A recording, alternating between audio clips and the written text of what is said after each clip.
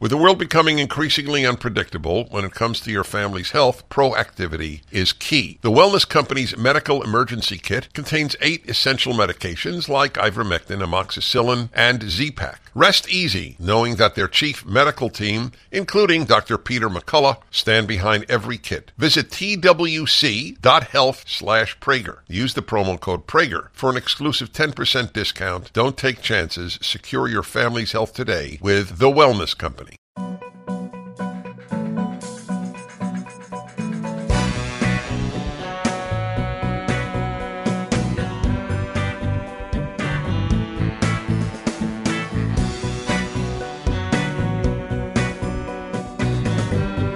Hello, everybody. Dennis and Julie. Dennis Prager, Julie Hartman.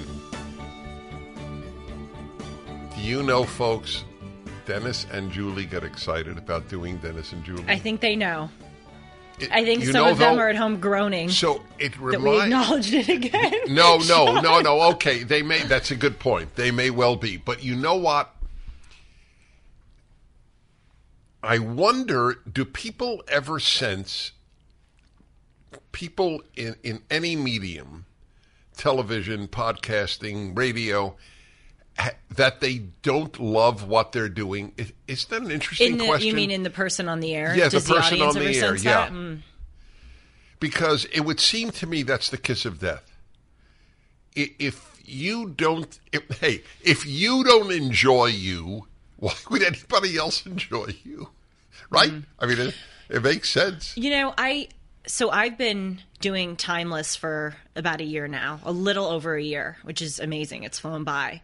And I think in my early episodes, it comes through that I was nervous. Oh, interesting. And I was always enjoying, this is what I've been wanting to do since I was 5 years old. And I love it. I mean, I basically say to people, I get paid to learn and talk about life. It's great. But I remember those first few weeks thinking, oh my gosh, what have I gotten myself into? Like, can I do this? And I don't want to go back and watch myself because that's torture for me in any event, looking at photos of myself or video or anything. But I would not be surprised if the nervousness comes through, because now I feel so at ease, so much more at ease, and happier. Well, with the words you just used about, I jumped into something and didn't know if I could do it. What did I get myself into? Yeah, what did I get myself into? Yeah. That, I don't want to do the whole show on it, but we can do a whole broadcast on that question, and you're wondering how so. I have spent my life doing that, getting myself into things that I really wondered, can I pull this off? Really? Yes. I've never heard you say that. I know that. That's the reason people who care about what I have to say should watch D&J, because you bring things out of me that even I don't bring out of me. So can you give some examples? I can. I can, actually. That's the point. So, for example, my conducting orchestras. Remember, I am not a professional musician. I am an aware, intellectual, knowledgeable amateur musician, but that's all I am. And it's a great story. I don't think do you know how I ended up ever conducting an orchestra? No. Oh, it's beyond belief. This is truly typical of my life in a totally blessed way. Many years ago, as people know, people can often call and ask me anything, talk about anything. So a woman calls up, says, Dennis, you've done so much in your life, which is true. I'm blessed. And she said, well, is there any, what is it? I think she used the word fantasy. Is there any fantasy that you have not lived out? So being male. I was thinking, I don't want to look at Sean. Right. So I realized we're not going in that direction. Oh, gosh. So I yes, you have to understand, I've gotten so used to it, and it's actually been good. Oh, it's because I grew up with all sisters, all girls, high school. Yes. Anyway, I'm used to each sex has to learn the other sex. It's as simple as that. Boy jokes, right? So I said yes. There is one, and it wasn't climbing Everest. That is not one of my fantasies. Wait, so who asked you this? A listener? A listener out of nowhere. And I said, well, there is one. I would like to conduct an orchestra. Are you ready? This is, if this doesn't sound like divine intervention, nothing does. She goes, really? Do you think you can? Why do you think you can? I said, well, I have been teaching myself score reading, symphonic scores or orchestral scores, since college. And I have studied conducting on my own. And so obviously I read scores and I know a lot of music. So I think I can. I don't know for sure, but I think I can. So she said, ready? Well, as it happens, I am the first clarinet and president of the West Los Angeles Symphony Orchestra. Whoa. That's kismet. Totally. And I'm thinking, I can't believe this. This woman. Is this on the air? On the air. Oh my gosh. Wow. So she said, I'll hang on. I said, please hang on. Let's see what we can do. So I call her up, or I spoke to her right after, and she said, look, I can't promise anything, but you're a serious guy. And I said, I'm very serious, and I'm very serious about music, and I don't want to wave a baton and embarrass myself. So she said, good. I'm going to send our conductor to your home, and he'll watch you conduct. Was it Guido Lamel? He was with the Santa Monica Symphony Orchestra much, much later. This is like 20, 25 years ago. So the guy comes to my house, and this was one of those moments like when my first tryout for radio, the guy slipped me a note, tell them you'll be on next week. Oh, my gosh. This was on that caliber of life changer. And the guy, he has me conduct, obviously I put on stereo, he gives me a score, I conduct. And he looked at me and he said, oh, I loved it. I couldn't, very understated. Dennis, you know what you're doing. Wow. And I thought, that's great. A conductor said to me, I know what I'm doing. Wow.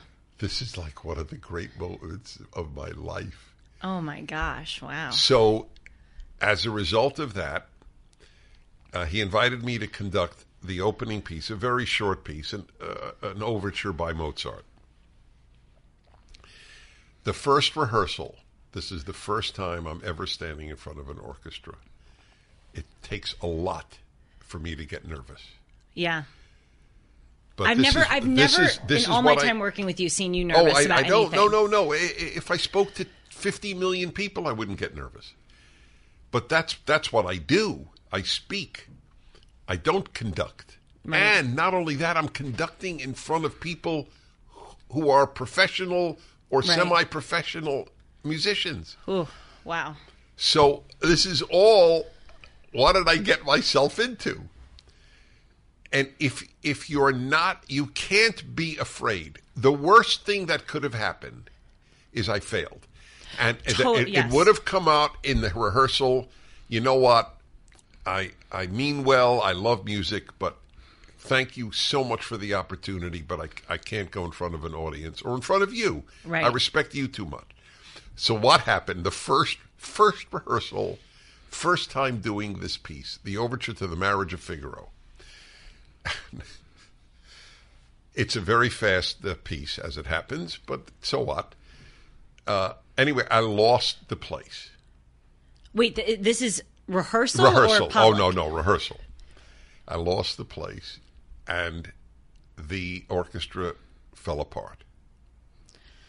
Oh. So I looked at them, and you will love what I said.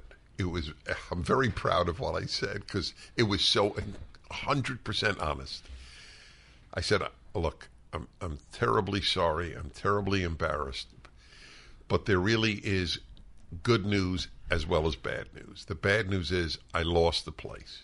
I was so nervous. Sweat dripped onto the score. I'll never forget seeing from your head? Water dripping onto the notes.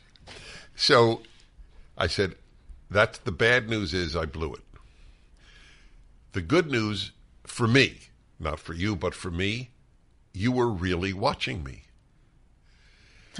I thought they would let me do the baton because they knew I would attract people to the concert, right? And they would kind of do the they would follow themselves. they would follow the first violinist. They did that with Beethoven was deaf, so he couldn't conduct, but he conducted. They followed the first violinist. So I never did that again. It never happened again in all of my conducting. It was the first time, and I was my only point is, you've got to go where you are afraid to go. And I'll give you one other example. I know I'm speaking for a long time, but it's okay. But I do believe it's inherently interesting. Otherwise, I wouldn't do it. This was this was when I was still living in New York City, so I was in my mid-20s. I moved to California when I was 26. One of the leading Soviet dissidents came to New York to speak. I was very involved in the Soviet Jewry battle to get them out of the Soviet Union and on behalf of dissidents. And he came to speak, and for whatever reason, he had moved to Israel and he knew Hebrew. He was going to give the speech in Hebrew. His English was not good enough, and nobody would have understood the Russian. But a fair number of Jews speak Hebrew, and the others, he needed a translator. So, Dennis, is your Hebrew good enough to simultaneous translate? You're like, yeah, it is. And I knew I'm not a professional translator, but I also knew I have to give this a try. Yeah. If you are afraid of stumbling, you won't run. Oh, gosh, do I have so much to say about this? Go ahead. So anyway, I did it. I did it. I translated for him. I made one error. He said the word fireman or firefighters, firemen in Hebrew. And I knew the words, literally, extinguishers of fire. So I said extinguishers of fire. What's wrong with that? Well, same thing. Yeah, exactly. All right, go ahead. So I'm curious. No. That was it. That was so a bunch of people yelling, "Firemen, firemen!" Okay, it was good. Well, I think I've talked about this. Well, I know I've talked about this on Dennis and Julie, but I'm trying to go back in my memory and make sure it wasn't too recently. But I've been incredibly ambitious for all of my life, and I mean, it started from the time I was 5 years old and swimming and, being in school and then going to high school. I loaded up on all of these APs because I wanted to get into an Ivy League college. And then when I was there, in other words, for my whole life, I've been kind of following this trajectory of perfection. And I was always so afraid to fail and make a mistake because I thought it would take me off course on the road that I was barreling down.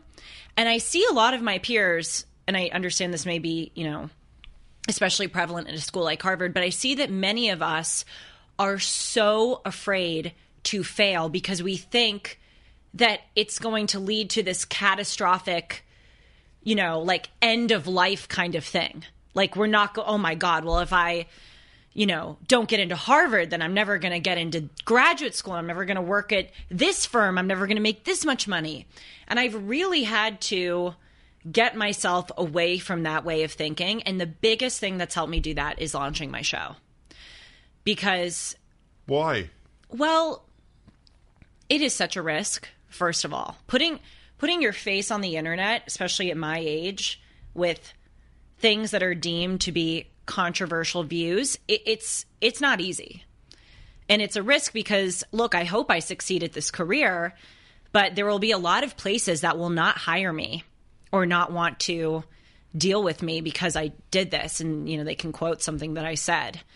For instance, I told you this before the show, but recently I was on British News.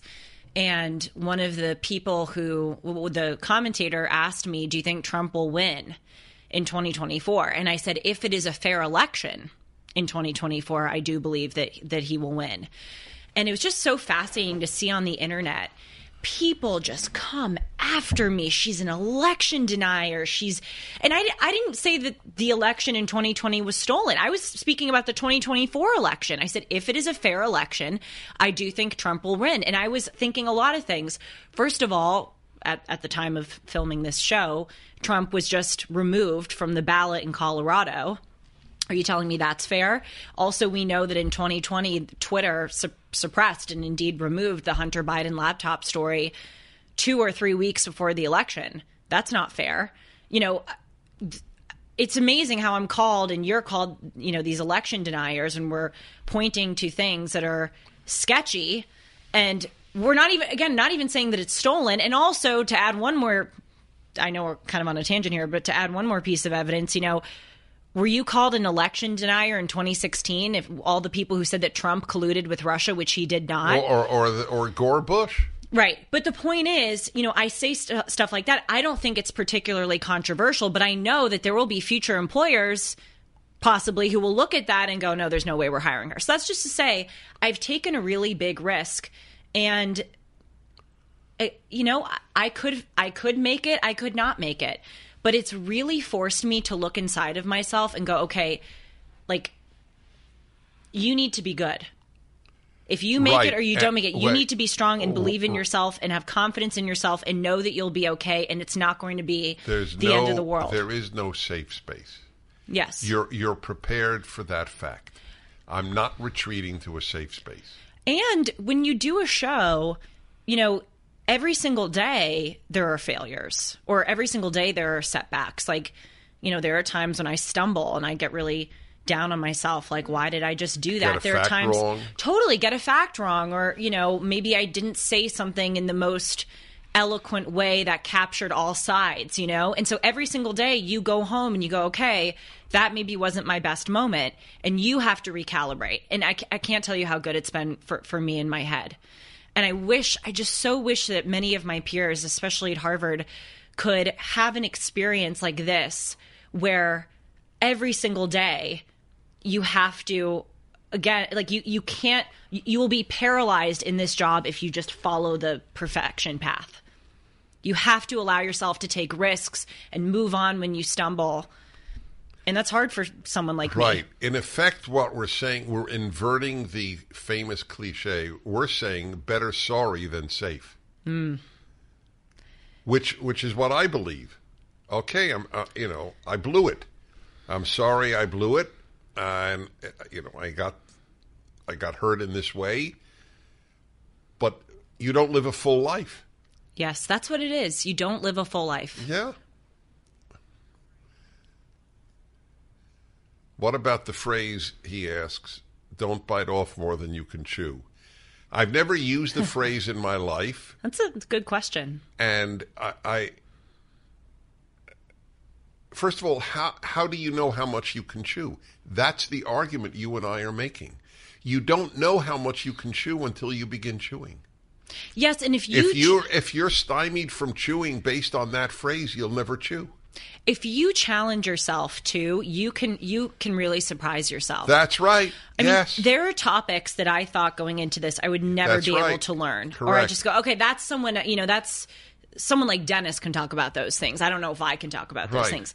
And I've been so motivated to not pigeonhole myself, not just talk about pop culture, and you set these challenges in the human being. I mean, look at, for instance, I know this may seem like a crazy comparison, but have you ever read those Civil War letters where people who have very limited educations can write gorgeous, like beautiful descriptions? And it's like, you know what? If they can learn and do it, we can meet some of the smaller challenges we set for ourselves.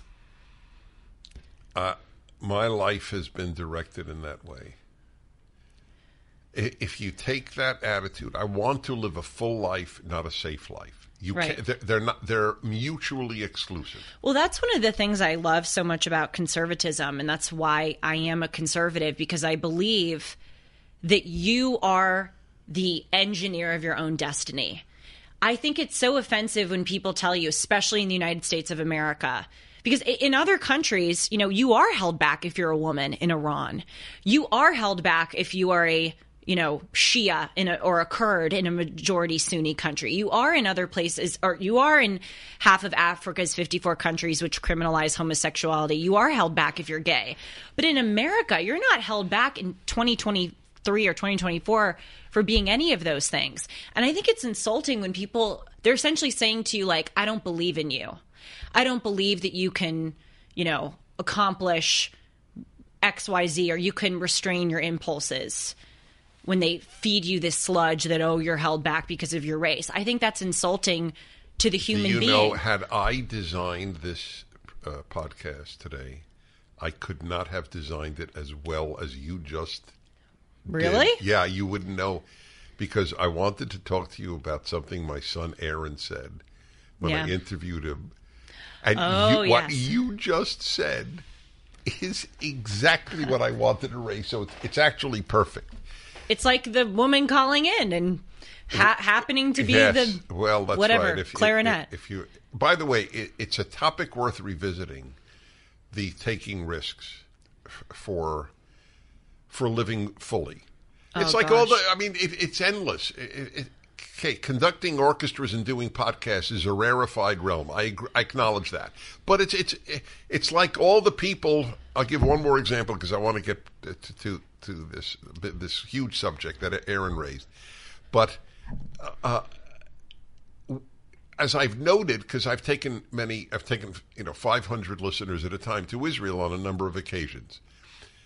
And boy, I hope you do that again soon. Well, that's of course my dream, and it is planned for later in the coming year. But I've said to people, are you ready to lose weight but not sure where to start? Let me tell you why I chose PhD Weight Loss and Nutrition. First, Dr. Ashley Lucas has her PhD in chronic disease and sports nutrition. The program is science-based. The PhD program starts with nutrition, but it's much more. They know that 90% of permanent change comes from the mind, and they work on eliminating the reason you gained weight in the first place. There are no shortcuts, no pills, no injections, just solid science-based nutrition and behavior change. I've lost 10 pounds in the time that I've been with her, and that's not easy for me because I'm not a bad eater to begin with. If you're ready to lose weight for the last time, call 864-644-1900 to get started, or online at myphdweightloss.com. Do what I did and just make the appointment for your one-on-one consultation. Call today. That's 864-644-1900. Ever since I began going to Israel, I began when I was 18. So since I began broadcasting, I would get calls from listeners say, I so much want to visit Israel, but I'm waiting till it's safe. And as I pointed out, I've been there 18 times since they started saying that. Yeah. And it's been safe all 18 times. Until it's safe, it is paralysis. So they never ended up going, and I ended up going 18 times. Well, in some category, I mean, you shouldn't...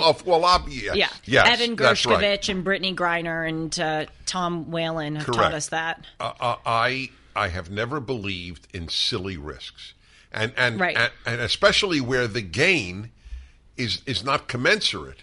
Right. See, what is the gain if I went to Russia now? And I speak Russian. I don't know. What would the gain be? Well, you especially would be in danger. Well, yes, I agree with that. But forgetting me and anybody, there's no gain to go there now.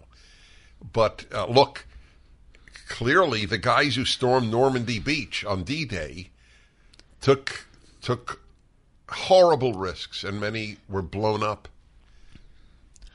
Can I say? I know that you want to talk about Aaron. No, fine.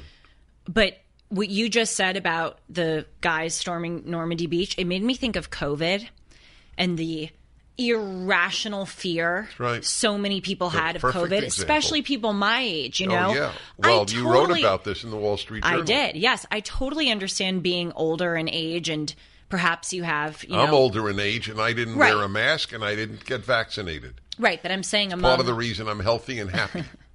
Yeah, no, it's true. What I'm saying is I can understand for some people being afraid. But people my age, I mean, I remember when I was a junior and I was, doing Zoom school, I had all these friends who like wouldn't see me unless I was wearing a mask, and we'd have to be 6 feet. And I'm like, we're 20 at the time. You're 20 years old. Like, this is crazy. But I think it's part and parcel of this whole people my age are afraid to take risks thing. I think it's actually more related. We're afraid of failure. We're afraid of risks. We're afraid of like going out of our bubble in any kind of way. And then no wonder we reacted that way when COVID happened, because we're not used to the mental, emotional, spiritual, whatever you will, exercise of pushing the boundaries. That's right. That's correct. It's all especially related. When other people are telling us to follow something. We're not used to going, you know what? I'm going to push past that and take a risk. Anyway, I'm sorry. Go with Aaron. Okay. Don't be sorry. Well, okay. Okay. So this is worthy of universal attention, as it were. So let me tell everybody that on my fireside chat that I do every week for PragerU, it's at prageru.com. And I've done 320 of them.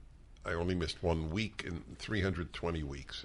It's a beautiful half hour that I do, talking and then taking questions from mostly young people around the world. It's a wonderful thing, the fireside chat. So go to PragerU, and I never have guests. Well, not never. About 3 times a year. So 49 out of 52, it's just myself. 3 times I have a guest. The last one was RFK Jr.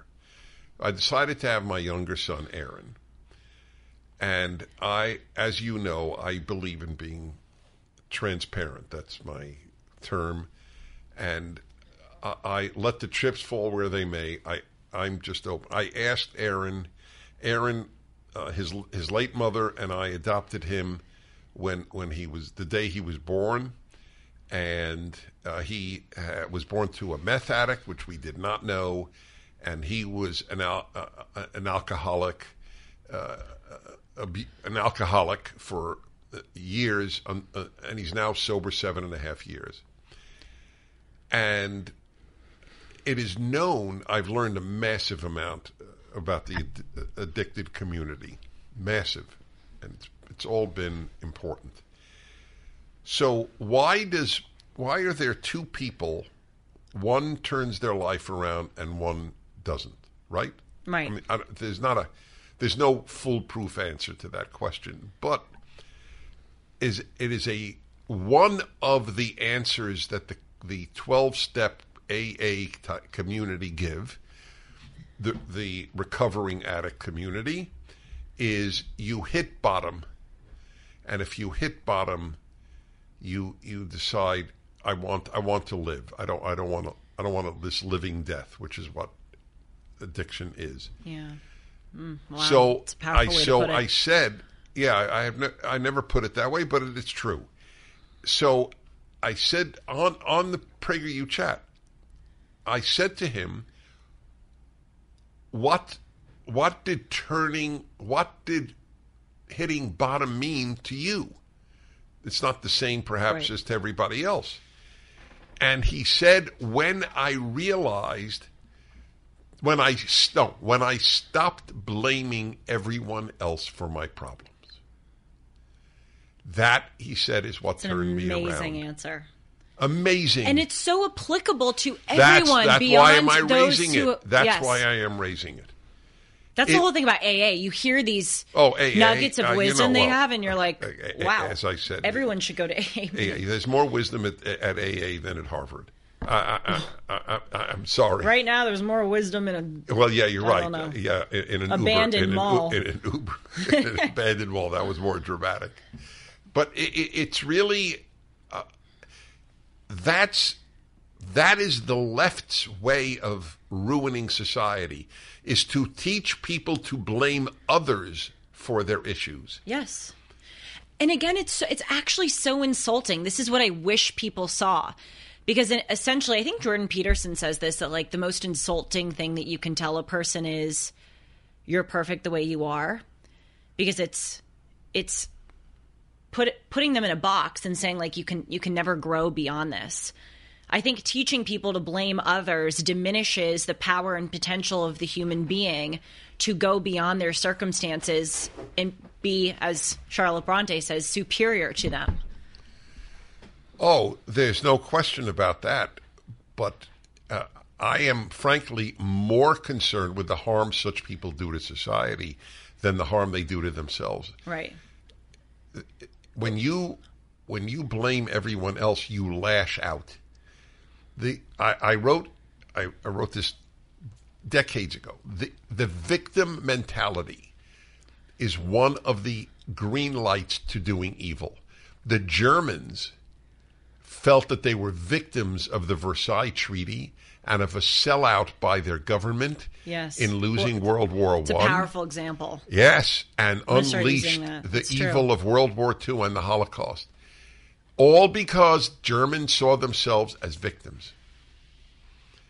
I'm trying to think of another, like, do you think slaves viewed themselves as victims, and in that way the victim mentality was good? That's a very, very good question. I don't think they did. Well, there in the victim mentality way we have now. I mean, of course they were. Look, did Jews in the concentration camps think they're victims? Of course they were. They should. They didn't have a grasp of reality if they didn't. But a victim mentality is not the same as an acknowledgement of victimhood. If I were paralyzed by a drunk driver, I would acknowledge I'm a victim. I was victimized by a drunk driver, but I don't think I would adopt a victimhood mentality. They're not the same thing. Well, if you adopt a victimhood mentality, and that's what I was saying, I don't think existed so much among American slaves, and the proof is that they fought so hard to overcome their victim status. When you have a victim mentality, you wallow in your victimhood. Well, they think they're trying to overcome it by overthrowing America, by undermining the victimizers. You know, I know this is a little bit of an aside, but we are going to look back on this era of our history where people hate America so much. And we are going to compare it to the irrationality that infected Germany in the 1930s. There's no question. Or, I mean, it's actually less defensible. Why? Germans suffered horribly in World War I. They were misled by their media and so on into thinking they were doing better than they were in the war. They actually were. I mean, all the combatants in World War I were victims. The horror of the losses was immense. And Germany was given a punitive deal. And that's right, they were given a punitive deal, and Article 231. All of their savings became worthless with the Reichsmark becoming toilet. I mean, people. There are pictures. People should see it. You've seen it. I have, yes. Their money in a wheelbarrow to get a loaf of bread. Superinflation, or hyperinflation. So, but America, you're the luckiest human in the world to live in this country. My contempt is palpable for people who complain about this country. Yeah. Not now. What the left has done to this country is new and horrible. But until very recently, you were the luckiest person in the world to live here. And even still, and look, the left has damaged the country a lot. But even still, right now, living in America, we're very, very lucky. We have daily privileges that people across the world could only dream of. I mean, I think, as I bring this example up a lot, but I think as a woman, I'm allowed to walk out with my hair down and makeup and wear a dress and embrace my femininity. There are millions of women who have to put essentially like trash bags over themselves. And women who don't have to put bags over their bodies are afraid for other reasons walking down the street. Yes. So yes, the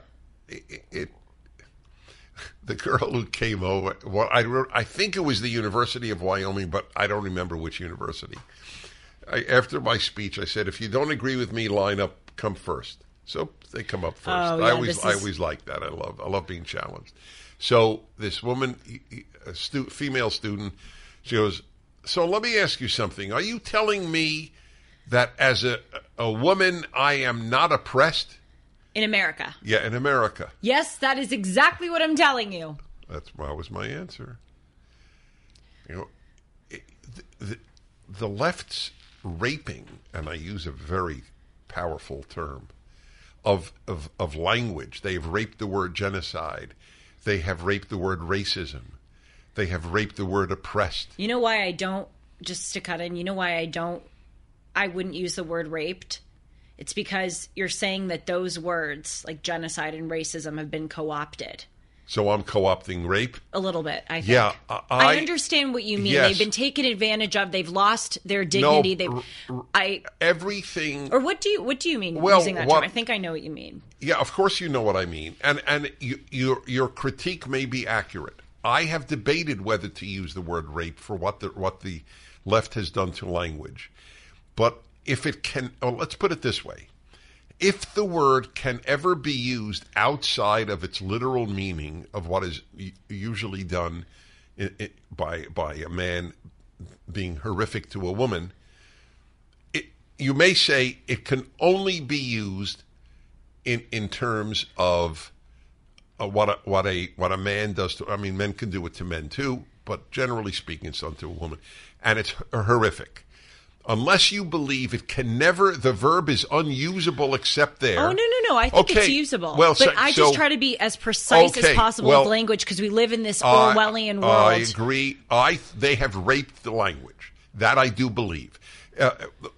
For example, when I have read and they raped the the land with their strafe bombing. In a war. I've read that.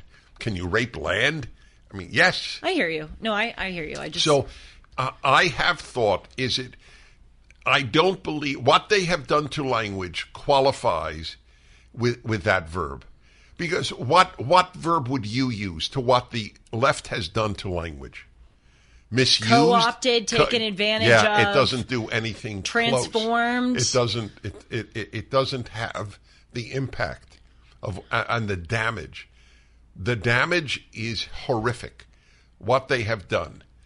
To say that that's true. A columnist in the Los Angeles Times, a black columnist, said that Larry Elder is the black face of white supremacy. Now, does that not rape the word racist and the word the term white supremacist? Right. To say misused is to understate the case.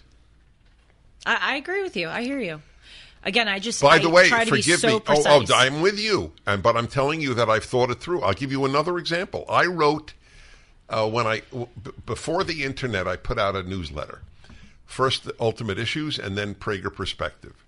You mean like a get in the mail newsletter? Yeah, get in the mail. That's correct. So yes, cool. I had thousands of subscribers. I love how I even had to ask because the idea is so foreign to me. It's, you mean you open the mail and write a newsletter? That's right, and people looked forward. Do you have copies of them? I sure do. That's great. So I wrote a piece, and I'm proud of the piece, and it just shows you.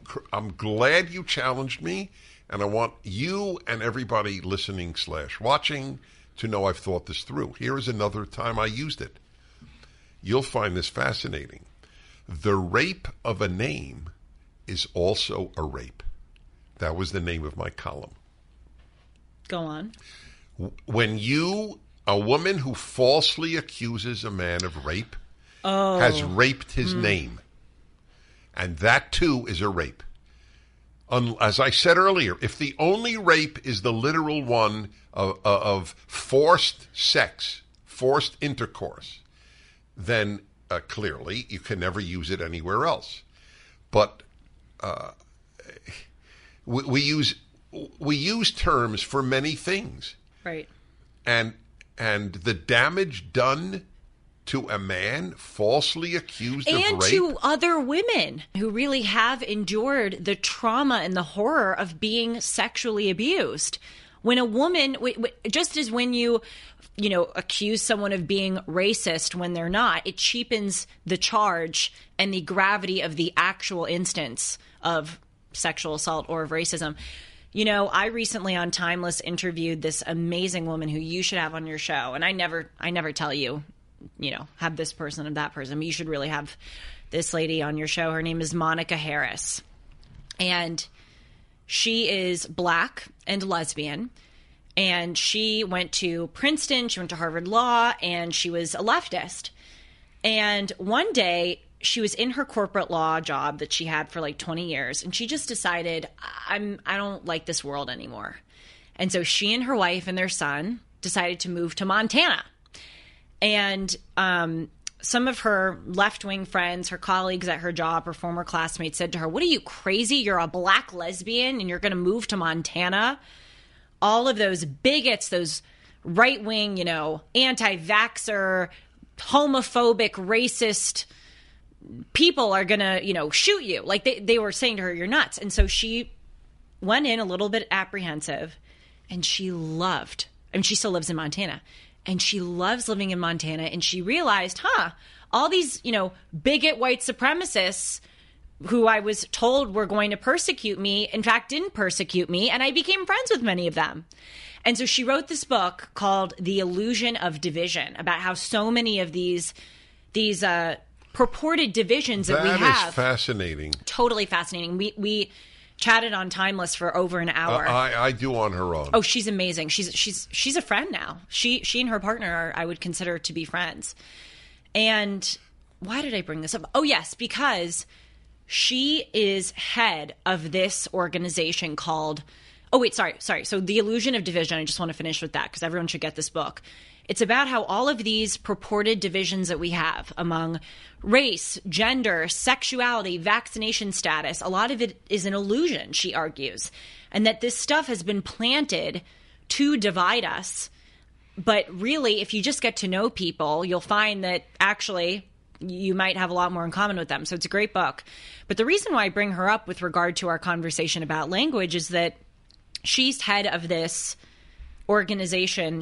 I believe she founded it, and it's called FAIR, Foundation Against Intolerance and Racism. And her clients are people who have been fired from universities for standing up for free speech. For instance, also on Timeless, I had this woman on named Dr. Tabia Lee. She's Black. She was head of DEI at a community college in Cupertino, California. And she was fired because she stood up for Jewish students. She, I guess, wanted to create like a Jewish group, and they told her no, and she thought that was wrong. And she stood up for free speech, and she argued that some of the things that were being called white supremacist weren't white supremacists, and she was fired.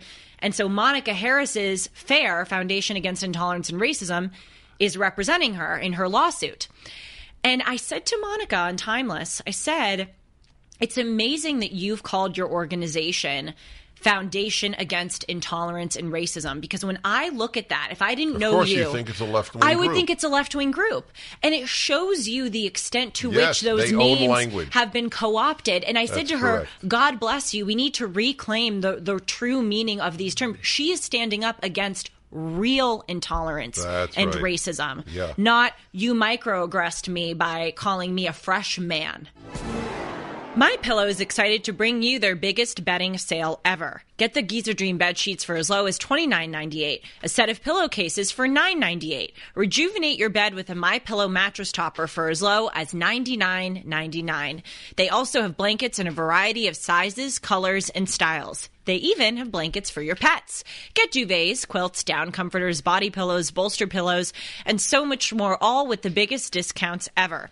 They're also extending their money-back guarantee until March 1st, 2024, making them great gifts for your friends, your family, and everyone you know. Go to MyPillow.com and use the promo code Hartman or call 1-800-566-6745, and you'll get big discounts on all MyPillow bedding products, including the Giza Dream bed sheets for as low as $29.98, and get all your shopping done now while quantities last.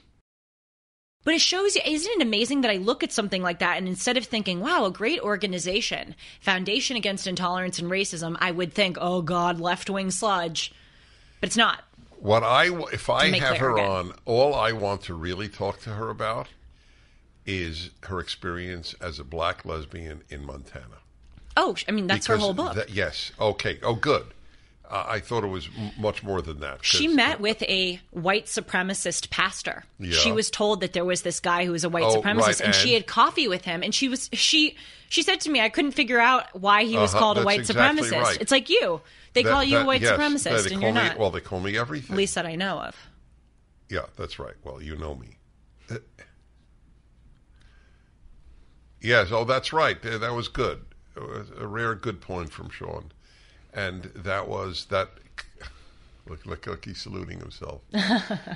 No woman in the history of femalehood has done that about herself. That's what men do. No woman. Yeah, it's why I said you can't be trans because you can't get the other one's brain. But among other reasons. That's the biggest, yes. I think. But anyway, that's another subject. He says to bring it full circle. She took a risk moving to Montana. Yes. The safe place. Oh, you're a black lesbian. Stay in Baltimore, or wherever the hell she was. Any major metropolitan liberal city. But she went to Montana. You have no idea how important that subject is. The entire hatred of conservatives is phony. It's a complete falsehood. Everything that is said, nearly everything, because there are always exceptions, is false. Mean, stingy, cheap. Uncompassionate. Non-compassionate. They only care about babies in the womb, but they don't care after they're born. How about this? I'll bet $10,000 to anyone that more conservatives adopt kids with special needs than liberals. So much for your vaunted crap that you care about kids after they're born, but conservatives don't. Oh, as we say all the time, so many things are inverted. And by the way, of course, there are individual conservatives who are not great people, just as there are individual liberals and individual everyones who aren't great people. Yes. But I have never met a conservative who says that there isn't racism.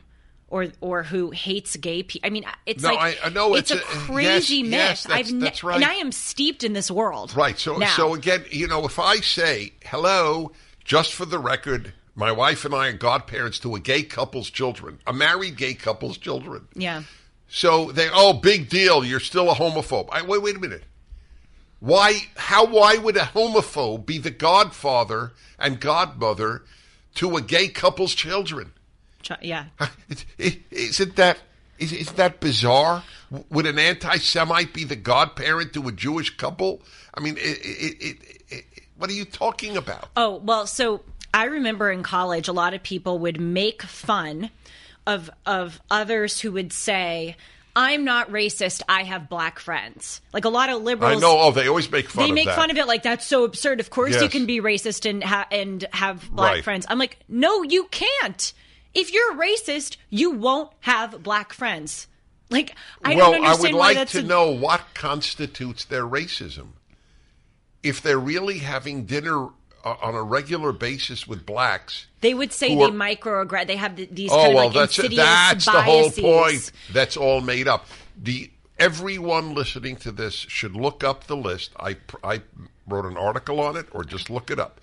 University of California list of racist microaggressions. Yep. For example, if you say there is only one race, the human race, you are a racist, according to the University of California official proclamation. That makes you racist. I want to take this back full circle, as you said a few moments ago, to the conversation about taking risks, because and this blends nicely with the conversation we're having about myths about conservatives, because when I first went on your show... That's right. That was a major... that's a good one. People don't understand it because now we know the whole story. Yeah. When I went on Dennis's show the first time, I had no bleeping clue that it was going to amount to this, that I'd have a show with you one day. No, you only knew what I warned you. You're going to be hated. Yes, and I mean...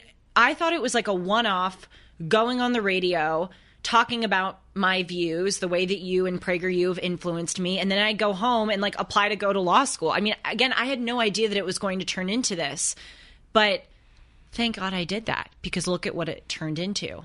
And I remember even when I went to go work with you that next summer, it was a very contentious time. I mean, it continues to be so, but and I wasn't even fully conservative. I was still, I mean, I was, but I was kind of still on the journey, if you will. For instance, I remember thinking when I first went to work for you that as much as I respected you, I thought you were way off on your warnings against people to get vaccines. Your warning against the vaccines, excuse me.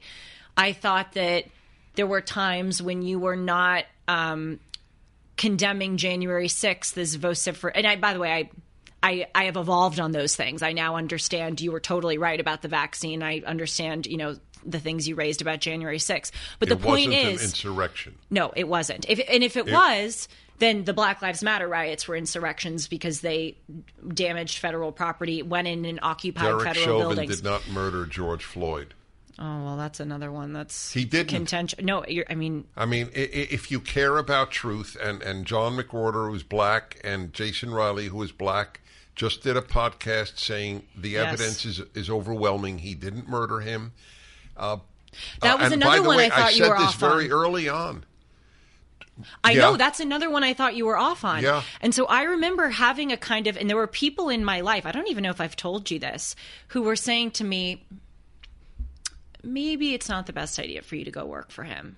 Right. Maybe you're gonna align yourself with, so right. They weren't calling you a bigot, but they're like, he's very right wing. Maybe you want to very right. Maybe you want to work for Mitt Romney. Uh-huh. That was kind of the advice I was. But I just want to tell people this to put all of you in the position that I was in, which was I was apprehensive. I didn't agree with you on everything, but I wanted to take that risk because I respected you on so many other things that I thought it was worth it. And imagine if I had listened to those people who told me, play it safe, play it safe. I wasn't playing it safe.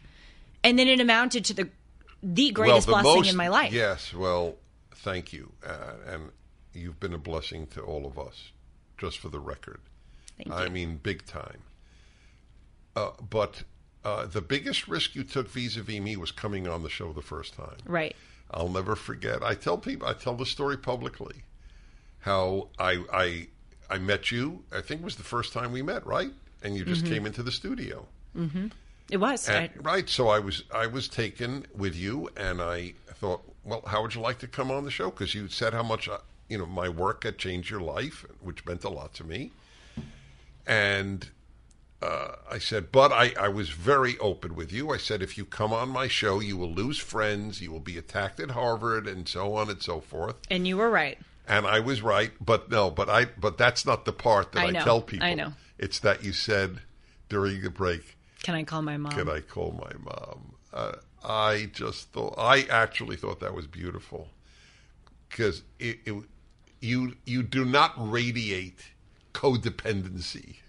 So I didn't think for a second, she can't make up her own mind. I was actually completely impressed. I'm so glad, because I thought that you thought that. Oh, I thought that you went, this girl needs to get approval from her mom. Yes, so but I love my parents so much. I never want to hurt them or embarrass them or anything. My thought was that this incredibly bright girl will want to call her mom. It struck me as beautiful.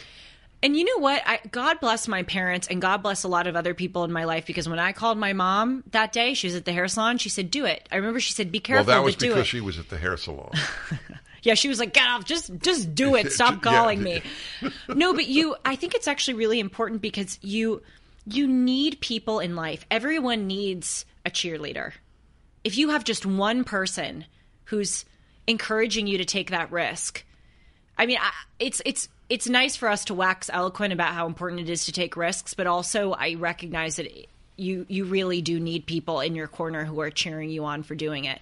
But, even I'm sure some people may be listening and thinking about this example of my whole taking the risk coming onto the show, and they may be thinking, well, it worked out really well for you. So, what about people who take risks and it doesn't work out for them? Well, that's like saying it worked out for Charles Lindbergh, but it did.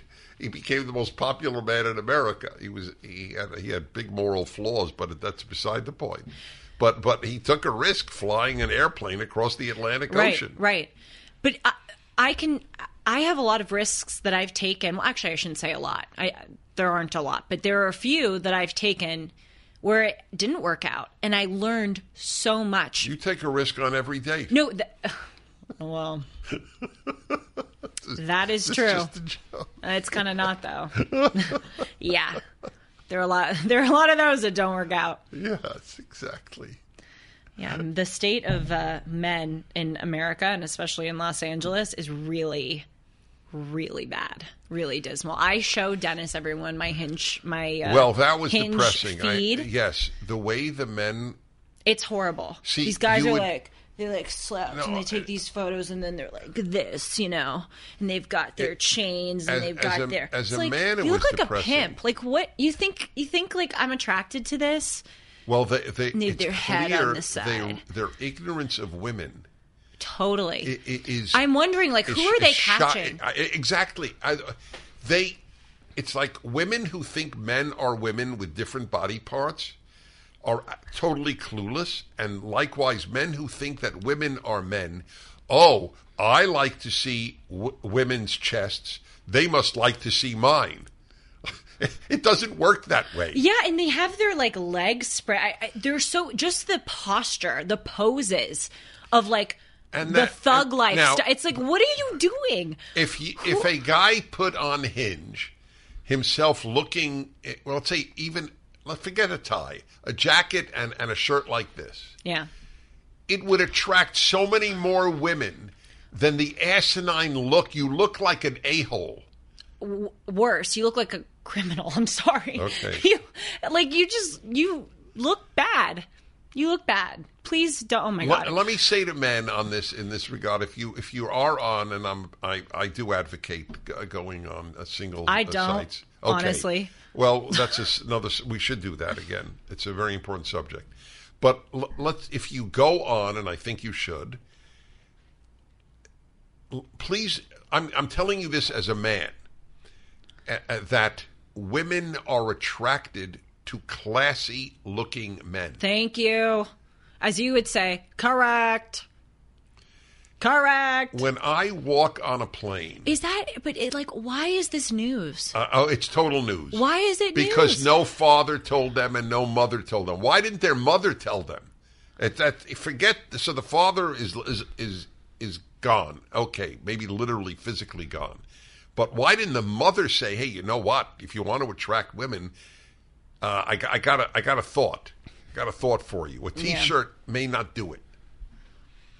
If they even have a T-shirt on. Oh yeah. That's beyond belief. But you made the joke about being on dating apps. But I was saying you learn so much from the risks that you do take and you fail at. For instance, I in college, I've talked about this on the show. I joined an improv troupe at Harvard, and miraculously, I tried out my first week of freshman year, and miraculously, I got on that's a big with zero deal. Improv experience. That's right, because it was a total effort, kind of like I'm just going to try. Right, and I played my mom in every scene because my mom is so funny and she's so vibrant, and I just like literally took some of her mannerisms and her sayings and I played them in scenes. So in tryouts, people thought I was hilarious.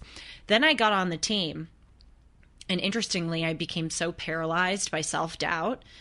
Like, oh my God, all these people, because all of these people on the team had done improv in high school and I was the only one that didn't. And they were so funny and they were so quick and they were so comfortable and I was just learning all of it. And I became so like in my shell. I would go up on stage. We'd have these monthly shows. First of all, I would think like, how can I get out of this? Can I be sick? Can I like fly to Florida to see a great-great-grandmother? Like, what can I do? And I was like, no, Julie, just go. And I would be up there and no one would laugh. Oh, God. That's In the fact, worst, by I the would way. look That is out the worst. and people would be looking at me like, they'd be looking at me like, we so want. And then what was even worse was I would say something and I'd hear like a polite like a pity laugh, and then I would pity see laugh. That was better than polite. and then I would see on the sidelines. I'd be up there, and you're supposed to like come and like tap. You can tap someone's shoulder to tap them out, and I would see my teammates like waiting to come and tap me out. So how long did you last? Well, I lasted until we got sent home due to COVID, due to lockdowns, as you say. Not Somebody due to benefited COVID. from COVID. I finally No, met somebody. totally. No, I did immensely, but Right. but I learned so much from that. I learned how to walk with, like to handle embarrassment with dignity. And I learned that you can't go inside your shell, especially when you're in the public eye. Like the more you're in your head, it's going to come out on the stage. So anyway, Well, you couldn't do improv. So what you should have said, folks, okay, you do improv better than me, but I swim better than you. that's true, though I wouldn't want to challenge them to a competition because I don't want to get in a pool for the rest of my life. Is it swum or swam? I think it's swam. Have you swam? No, I swim in the ocean and I No, go no, in no, hot tubs. No. I'm talking grammar. Oh, As a past participle, I have swum or I have swam. I have swum. So I'll do it this way. Have you swum once since not since in high the school? pool. No. That is. Do you No, I realize never wanna do that you again. were a champion swimmer in California high schools, and the day you left high school, you didn't get into a pool No. since. Nope. If that is really proof that you didn't like swimming. You have no idea. I have a question for you. Yes. Mainly because I want to get off the swimming stuff. No, I'm kidding. We did a whole show on it. I'm very comfortable talking about it, and I'm grateful even for that for a lot of reasons. That's right. Not that it's exactly a risk or Yeah, it right. certainly wasn't No, a failure. Well, it was But a risk. I mean, you paid a lot of prices. I as you realize explained. in my life I'm paying dividends for that time. Yes, exactly. Okay. What did you It want is to paying ask me? dividends. I wanted to ask you because this show, we usually try to make it evergreen, but this show is premiering on January 1st, 2024. Right. Do you do New Year's resolutions? So I'm actually a big fan of resolutions. So I am too. I do them every year. A good final topic for our podcast. You do. So I want to hear in a moment, but I want to deal, which is the way I always advocate things. I first deal with objections. Then people are open to hearing me. Saying that my advocacy of God to be taken seriously has always been, I know your objections, let me deal with them. Mm-hmm. So anyway, the biggest objection is, oh, please, people break them on January 10th. That's the most common objection. Sorry, I'm just thinking, why would anybody object? Like, it's a great practice. Even if it does get broken, why would anybody, cause a stink about Well, that? they say so you're fooling yourself or it doesn't work. My view, not oddly, is just what you said. What price? First of all, let us say you keep the resolution for 9 days. 9 days beats 0 days. I mean, that's the way life works. A little is better than nothing. That's just a rule of life. It's like the people who also say, well, what if it turns out that God isn't real and you spent your whole life going to church and reading scripture? Right. So what? That's right. So you, what? You if it had a enriches deeper your life, you would have a community. Exactly. That's exactly right. So you make, first of all, even thinking about a resolution means, where can I get better? Mm-hmm. Isn't that what resolutions are all about? Where can I get better? Mm-hmm. So why is that anything but good? I mean, right? Yeah. Your Ditto. silence is what else? What Yes. else is there to be said? It's crazy not to make a New Year's resolution because you think you might break it. Mm-hmm. By the way, if you break it this year, January 15th, maybe next year will be January 25th. So you just got to give it a try. Also, you can break it and pick it up again Yes. the next morning. That's the yes. great thing about life. You wake up, you have a new day. You know. So here's I want to hear yours because we'll give you yours. No, you go all first. All right. So I have an interesting thought for you. There are many good reasons to buy gold and silver. Bank failures, digital currency volatility, emerging market countries trying to topple the dollar as a global reserve currency. This is Julie Hartman for AmFed Coin and Bullion, Dennis's choice for buying precious metals. If you ask AmFed owner Nick Grovich to simplify the case for precious metals, he'll tell you when President Roosevelt recalled the gold in circulation and paid people with paper money, they received a $20 bill for a $20 gold piece. Today, that $20 bill won't fill half your gas tank, but the gold piece is worth about $2,000. Which would you rather own? Now, let's simplify the reasons to use AmFed Coin and Bullion. Nick's been in this industry for over 42 years, and he's proud of providing transparency and fair pricing to build trusted relationships. If you're interested in buying or selling, call Nick and his team at AmFed Coin and Bullion, 1-800-221-7694, AmericanFederal.com, AmericanFederal.com. So I have an interesting thought for you, which you will, when you hear it, you'll go, "That's Dennis," in your mind. You won't say it. Or maybe I will now. True, but it's not necessary. But I think I know you, and I know how you think of me, and I know how I think of you. Okay, so I have often noted almost every New Year's resolution is about making me better for me. People should also take resolutions on how they could be better for others. And it's almost never thought. I'll lose weight, I'll exercise, I'll go to bed earlier, I'll eat better, and all are good. All are good. But how about a resolution that I will make sure to say hi to the doorman if they have one in my office building, or to the guy who cleans the toilets. I'll be sure to ask him about his life. That's one. Just by the way, resolutions don't have to be major. That's minor, but it's big.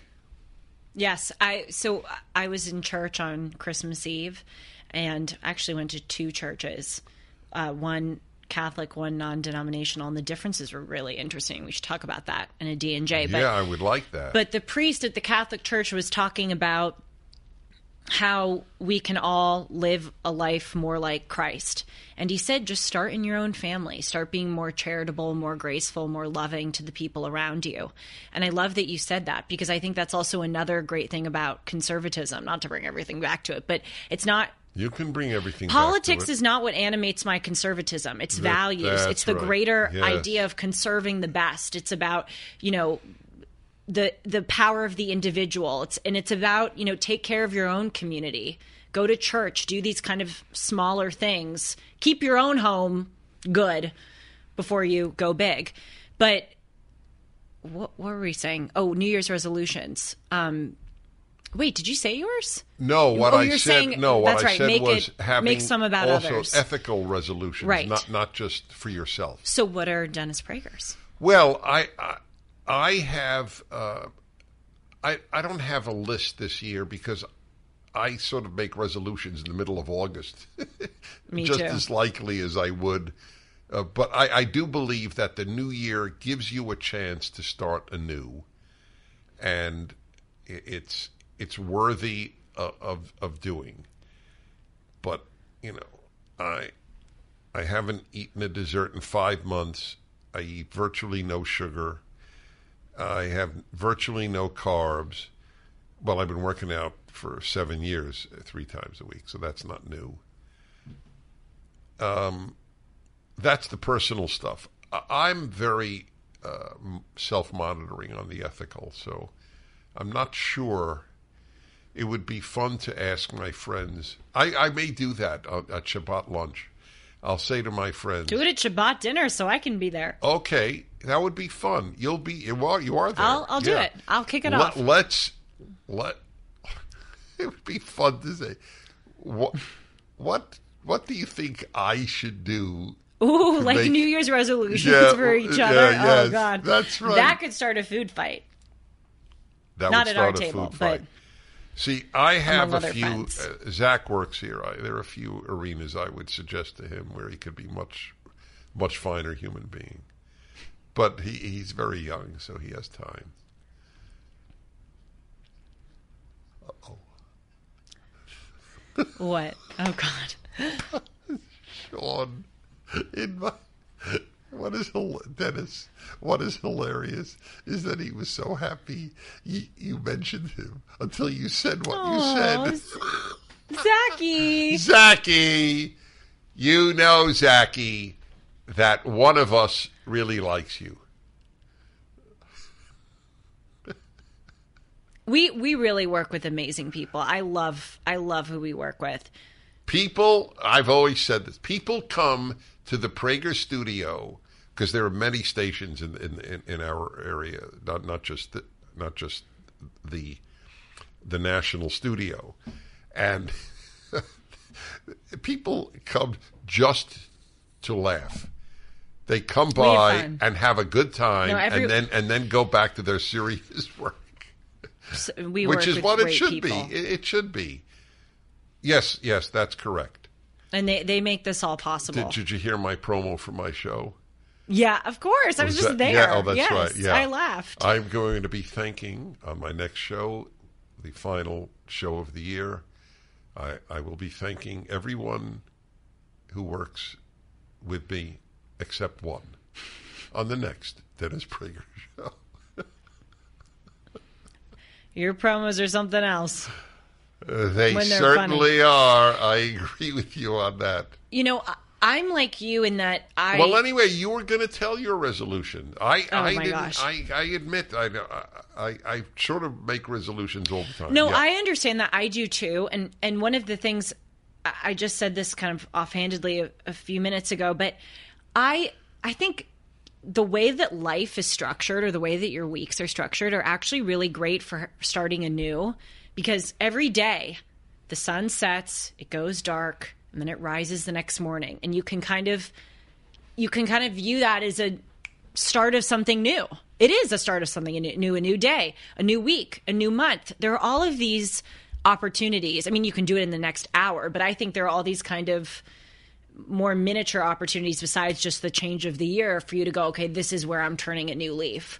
So I do that a lot. I go, okay, starting tomorrow morning, I'm going to read my book for 5 minutes after usually I read at night. You know, I'm like, starting tomorrow, I'll work out every morning.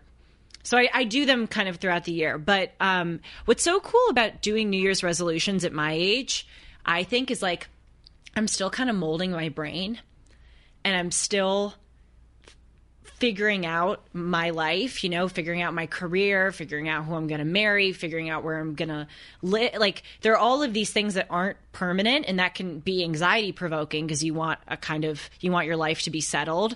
But it's also cool because I can change course and shape myself.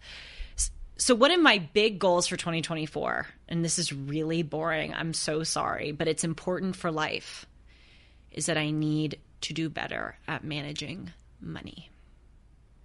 It's not that I'm a big spender, but I, like you, don't give a bleep about saving, investing. By the way, this is a good example of a blessing and a curse in one, which is usual in life. Many blessings come with curses.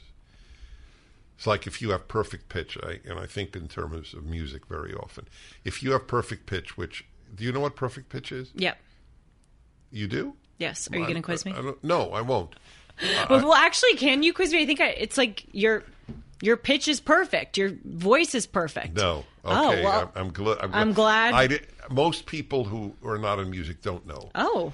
Perfect pitch means, it'll blow your mind when I tell you. Perfect pitch means that if, let's say, a wind instrument plays a note or a violin plays a note, you will know what note it is. Boy, was I off. That's an A flat. I mean, that's beyond belief. To me,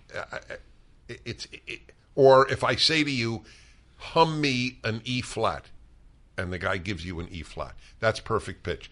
A very small percentage of even musicians have that. So you think it's a blessing, but it's also a curse because they hear things the rest of us don't hear that are off. So it's a great example. So you must drive him crazy at times. Yes, exactly. I have almost perfect pitch on Logic. So it drives me crazy when I'm talking to someone or I read something and they made what to me is a colossal error in common sense, in logic. It drives me nuts. It's like, nails on a chalkboard. And you and my mom have perfect pitch on grammar. Well, I know it bothers my mom all the time. Oh, that's true. Well, ask your mother if it's I have swam or I have swum. I think it's swum. Oh, she's watching and yelling it out. Probably. Yeah, but she is, but we can't hear her. So what did you, so I was talking about saving, I don't care about money. Right, so it's yes, thank you. It's a blessing and a curse because you are a better person for having such a nonchalant, cavalier attitude toward money as I am. You may be able in your way to relate to this. From my earliest days, and I was always independent of my parents from the age of 21. But I considered myself rich if I could afford any book I wanted, if I could travel, and if I could buy records and then CDs and have my audio equipment. I long for nothing. So that's great because all I wanted to do was think about how can I influence people toward the values that I care about, or what I call the good. Yes, money stuff is so boring. That's right, and boring. It feels inconsequential. I never read the financial pages of the newspaper until maybe 15 years ago, and then because I had to. Right. So I and you, as in so many arenas, were so similar. It touches my soul, actually. But there's a middle road, and you're right to adopt it. Because had I been more aware of what to do, it would have been helpful to me. Right. I'm blessed that my career is better today at my age than it was at any other time in my life. That's very rare. Just growth. Yeah, it's very rare for a human, and I know how lucky I am. But you should look. If you just start saving now, a minimal amount of money, you'll be a millionaire at a certain point. I know. Of course, by the time you're a millionaire won't mean anything. Well, exactly. Yeah, but nevertheless, the point remains. But I'm trying to create my goal for my 20s, and with each New Year's resolution, I try to focus on a new thing, is that I want to develop really good habits. This past year, I have fulfilled my 2023 New Year's resolution. You know what it was? To read more. I was not always a reader. You now think of me as synonymous with being a vociferous reader. I actually didn't like reading for much of my life. When I was a kid, I was in remedial reading because I was so not good at it, and I just wanted to play sports all day. I didn't want to go home and read a book. And it shows you the power of good habits because this year I got, the first few books, it was hard, and now I just fly through them, and I love them. And so while my brain is still malleable, and at any time in life you can, try to develop good habits and you can start anew and charge forward. But especially in my 20s, when it's easier to do so, I want to do it. And so this year I'm really, really just going to try to get good money managing habits so that for the rest of my life, it's just kind of second nature. But let me throw out one final thing for people because we're coming to the end of amazingly, because we have such a good time, and hopefully the listener does. But you took on reading. That's a great example. I have so urged people all of my life to do something that is so outside of what they would ever think of doing, and I have two examples. But if they did it, they would be so happy they did it. And I'm not talking the obvious, workout, because nobody wants to do it, including me. But I'm happy when I did it. Mm-hmm. That's not what I'm talking about. I'm talking about two things: learning a foreign language, learning a musical instrument. Neither of which I have done. Right. So okay. Well, it's not like you haven't done a ton. Your life is very rich, but I think a lot of people. This is the way I put it. If you are on social media or on streaming of movies or going to a film or watching television or whatever, X hours a day. If you took a half hour away, ideally an hour, but let's say a half hour, and decided I want to learn, and I don't give a damn. You throw a dart at a list of languages, throw a dart at a list of instruments. Or throw a dart at a board, you'll get really good at it. Well, that's true. You'll learn how to do bullseye. Yes, which is big in Europe, by the way. Darts are a big sport in Europe.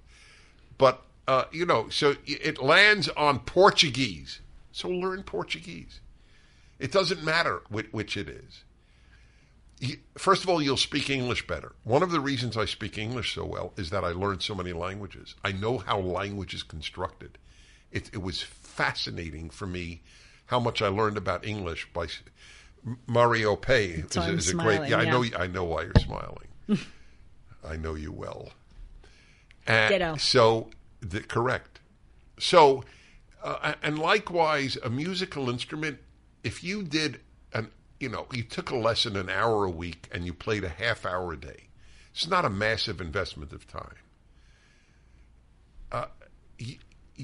You would be so happy you did it. By the way, learning to read music, when people ask me how many languages do you speak, so I give my number, but I don't include another language, music. That is another language. It is. And wow. every study that I take seriously showed what it does for the mind to know music. That kids are deprived of it, that they get preferred pronouns and American racism instead of music is sickening. Anyway, Amen. there are a lot of things to resolve. Here's a resolution. We would like you to tell friends about Dennis and Julie, especially friends who have kids. And I mean college kids in their 20s, Julie's age, because this is so human.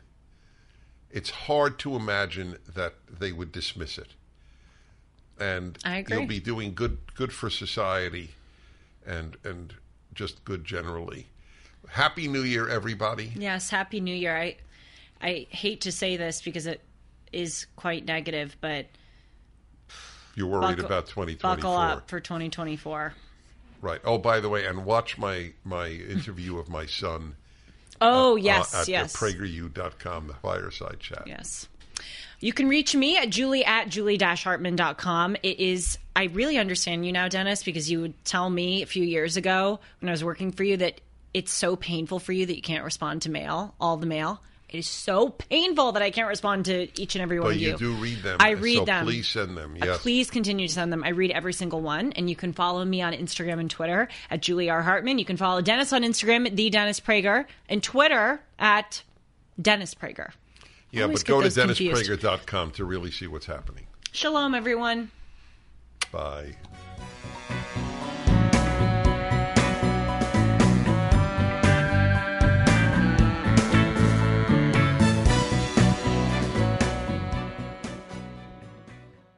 Cable news, noisy, boring. out of touch. That's why Salem News Channel is different. We keep you in the know. Streaming 24/7 for free.